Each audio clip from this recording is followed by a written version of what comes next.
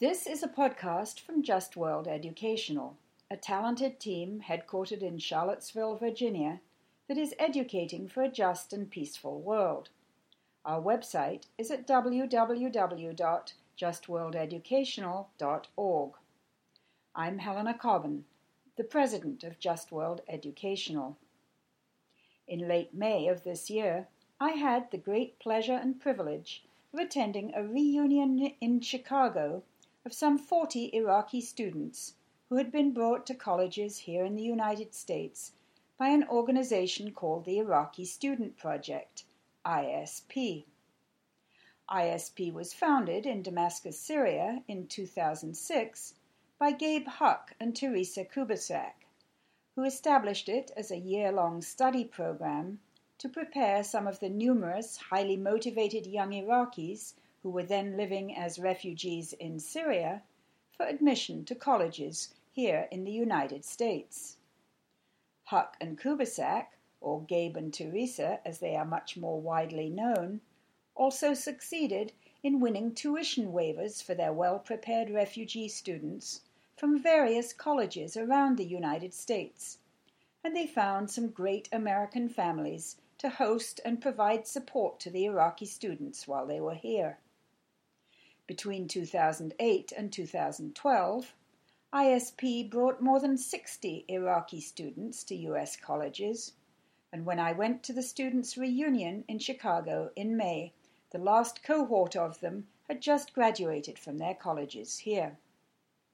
If you want to learn more about Gabe and Teresa's years in Damascus and about the unique tutoring program they ran there, look for their memoir, which was published by our friends at Just World Books earlier this year. It's called Never Can I Write of Damascus, When Syria Became Our Home, by Teresa Kubasak and Gabe Huck.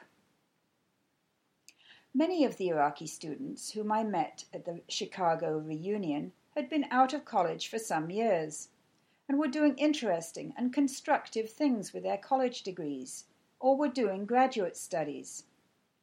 Sadly, because of the deterioration of the situation in Iraq, only a few of them have been able to follow through on the original intention of the program, which was that after graduating from their colleges here in the United States, they would take their new skills back to help rebuild Iraq.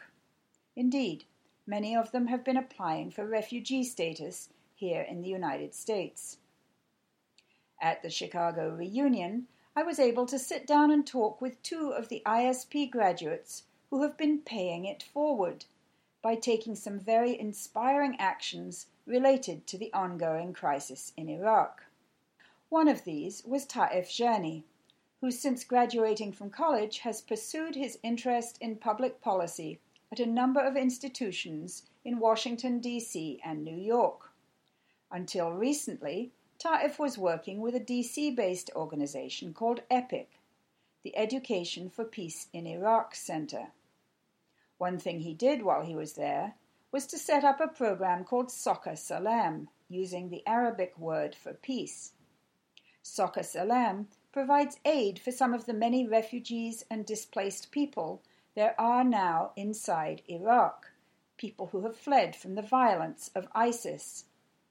And their aid also involves sending soccer balls along with the food and other essentials, with the goal of providing some element of joy for the many children in the displaced and refugee families.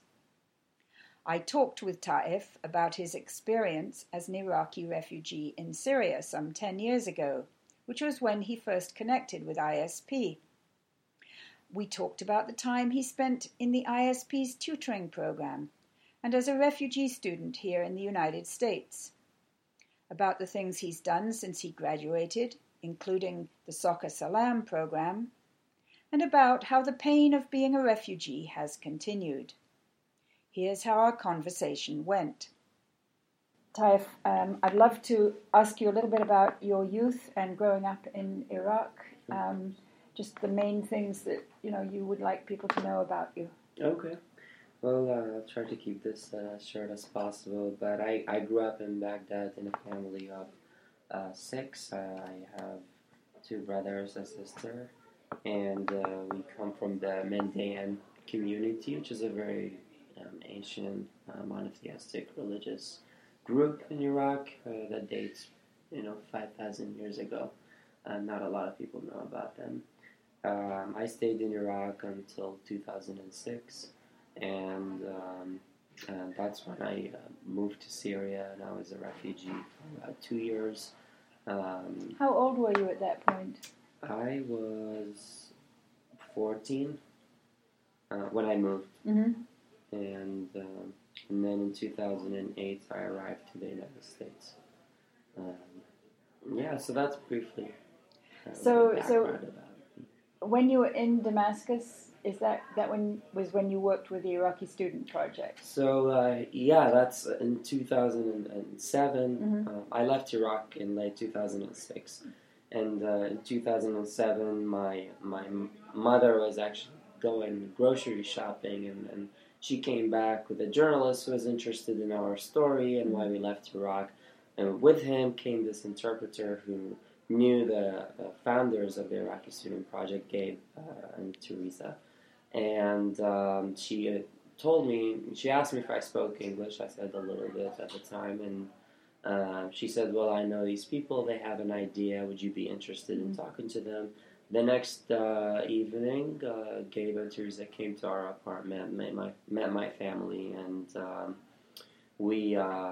that's when I kind of joined the Iraqi Student Project. And for those who don't know what ISP is, it's basically a grassroots effort that helped 6 groups of Iraqi students to come and study here in the United States, finish their undergraduate. So what were the most valuable parts of the ISP training from your perspective? First thing first, basically English, but also creating a sense of community and bringing young Iraqis together of all religious and ethnic backgrounds, and put them all together where there's no really differences between the students, and teach them as much as possible about what is it like to live in America, and give them the necessary tools to succeed in schools. So I gather there was a lot of writing and personal writing and Absolutely. Critical thinking. Yeah. And were these skills that you had before, or they? I mean, some students did. Personally, I would say I had those skills, especially in English. So it was definitely a new experience to me. But I think they did a great job in kind of opening our minds into the thinking in new realities and about different fields. Yeah. So, do you have a couple of little vignettes about your time at ISP? What do you mean? It's fine if you don't. No, like you mean the memories? Or? Yeah, just like funky things that you did. Yeah, absolutely. I mean, the best thing that happened to me with ISP is, finding friends through it. So I still remember we used to hang out, me and my other group of friends, my close friends who also were part of ISP.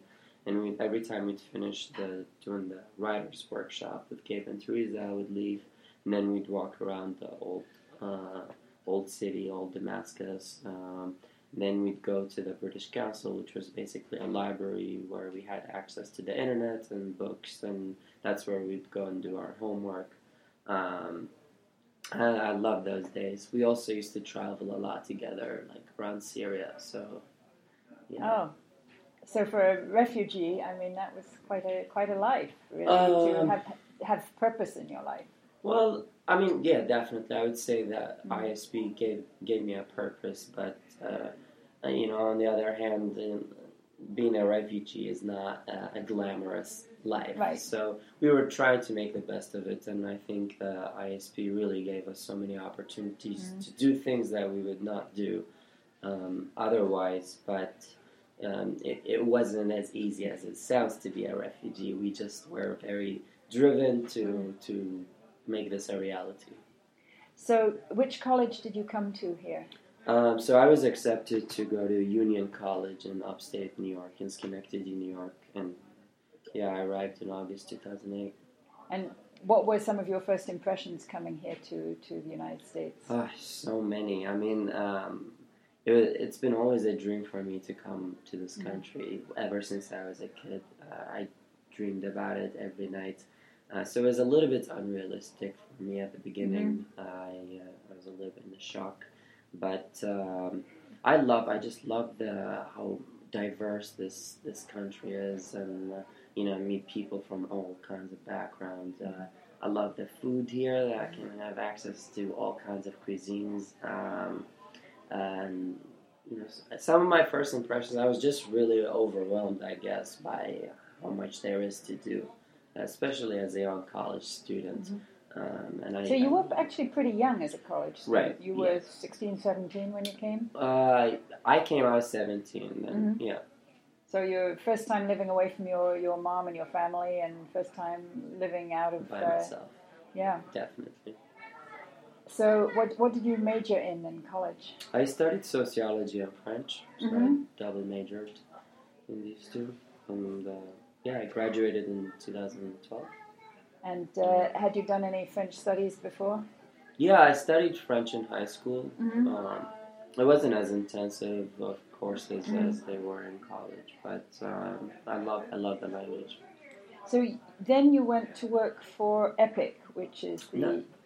No, not quite. So my work history, I started interning. I started as an intern on the Hill with Congressman Keith Ellison the spring right before my graduation, and that's kind of what got me interested in to live in Washington D.C. And right after that, I interned with the Arab American Institute, which is a nonprofit that works to empower Arab Americans here in the States. And then I worked for Congressional Quarterly for quite some time. Then to the Mennonite Central Committee, and then I joined EPIC in 2014. Oh, so you were working for the Mennonite Central Committee in Washington, D.C.? In New York. Okay. For just the summer. Oh, at the UN office? Right. Oh, cool. Right. Yeah. So, in your work with EPIC, first of all, remind me what EPIC stands for. It's Education for Peace in Iraq Center. Okay. Right. And how long did you work there? I worked for 2.5 years, over 2.5 years. And what kind of programs were you working on? Oh boy, everything started with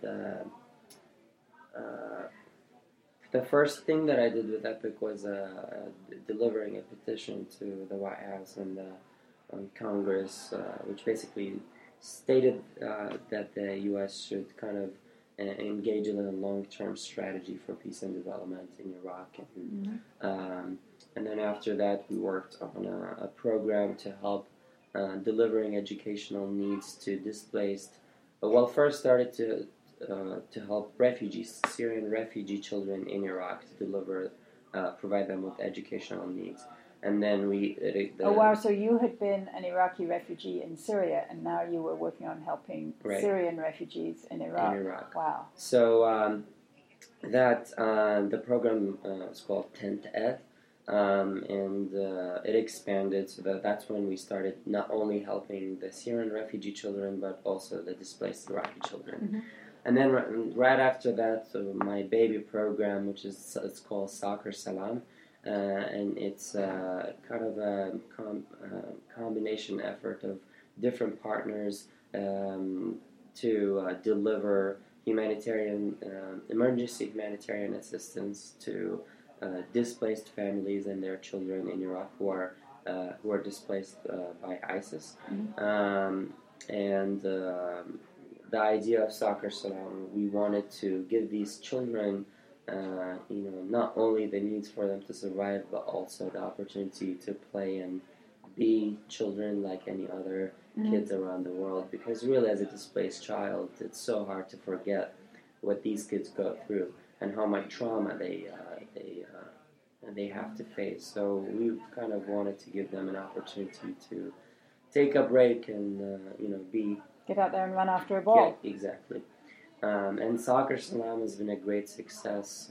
We've delivered... Did you set up a league, or you deliver soccer balls, We you exactly. organize teams. So the Soccer Salam, we raise money Mm-hmm. here in the US. We deliver the money to our partner in Iraq, which is called the Iraq Health Access Organization, Mm-hmm. and then they go and purchase the necessary supplies and including soccer balls, and they go around to basically areas and camps, displacement camps that other larger aid agencies can't go to, and that was kind of our focus, is to find really vulnerable populations who have not had any access to humanitarian aid and try to give them something.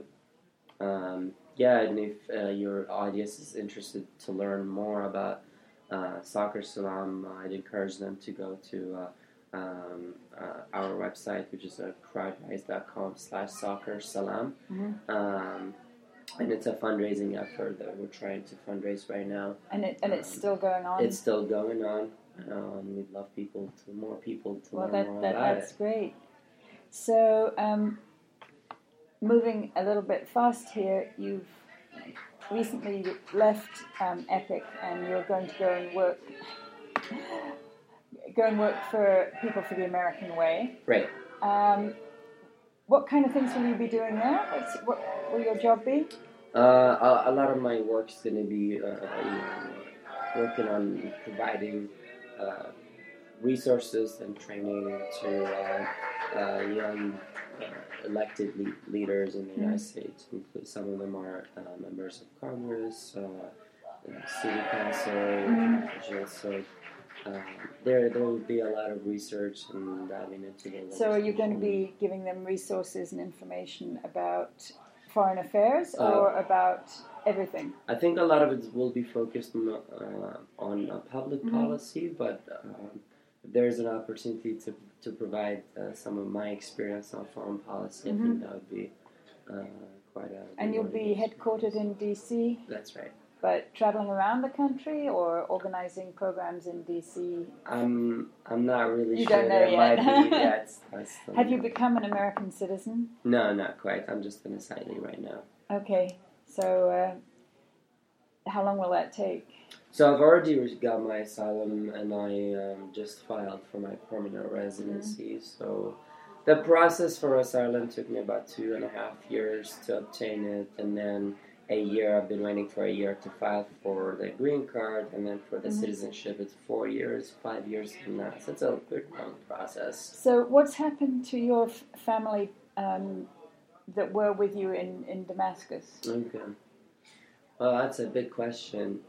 So the main reason why we left Iraq in the first place back in late 2006, early 2007, was my father was kidnapped and by an unknown group. No one knows really who took him. And the incident happened on his way back from work. And my father disappeared since that day. No one really knows where he is right now or what happened to him. So, and then after that, we were threatened. And that's when we moved to, that's what made us go to Syria.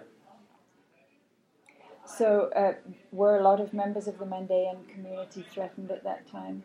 Yeah, absolutely. I mean, unfortunately, till our present day, minorities in Iraq face a tremendous amount of discrimination, and Mandaeans have been one of these groups that have been facing discrimination for years now, even before the 2003 invasion. However, the scale of discriminating against Mandaeans got so much worse after 2003 with the emergence of so many militias and other groups. So what is your mom and your siblings doing? Currently, my mom and my sister are in Australia. My sister is trying to finish her school, and my mom is just there. And then I have a brother in Sweden. He's a pharmacist, and another brother in France who's trying to receive his degree in computer science. Oh wow! So many Iraqi refugee families just completely fragmented. I mean, Right. That must be really painful.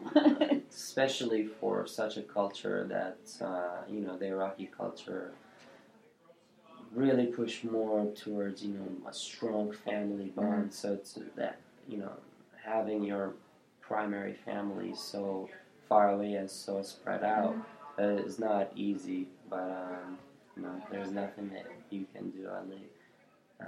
At least I know that they're safe, and that's worth valuable. A lot, yeah. Yeah, exactly. Well, thank you so much. Thank you so much. Thanks for having me. Talk with you. Likewise. Since Taif and I talked in Chicago in late May, he has joined the staff of People for the American Way. You can learn more about the Soccer Salam project he was working on earlier via the EPIC website, which is at epic-usa.org. In the next edition of the Just World podcast, we'll meet another of the ISP graduates who's been doing inspiring things inside Iraq, Dr. Sarah Ahmed. She is currently the Director of Middle Eastern Operations for a UK-based charity called the Foundation for Relief and Reconciliation in the Middle East. You can check back at our website, www.justworldeducational.org, to learn when that one will be posted.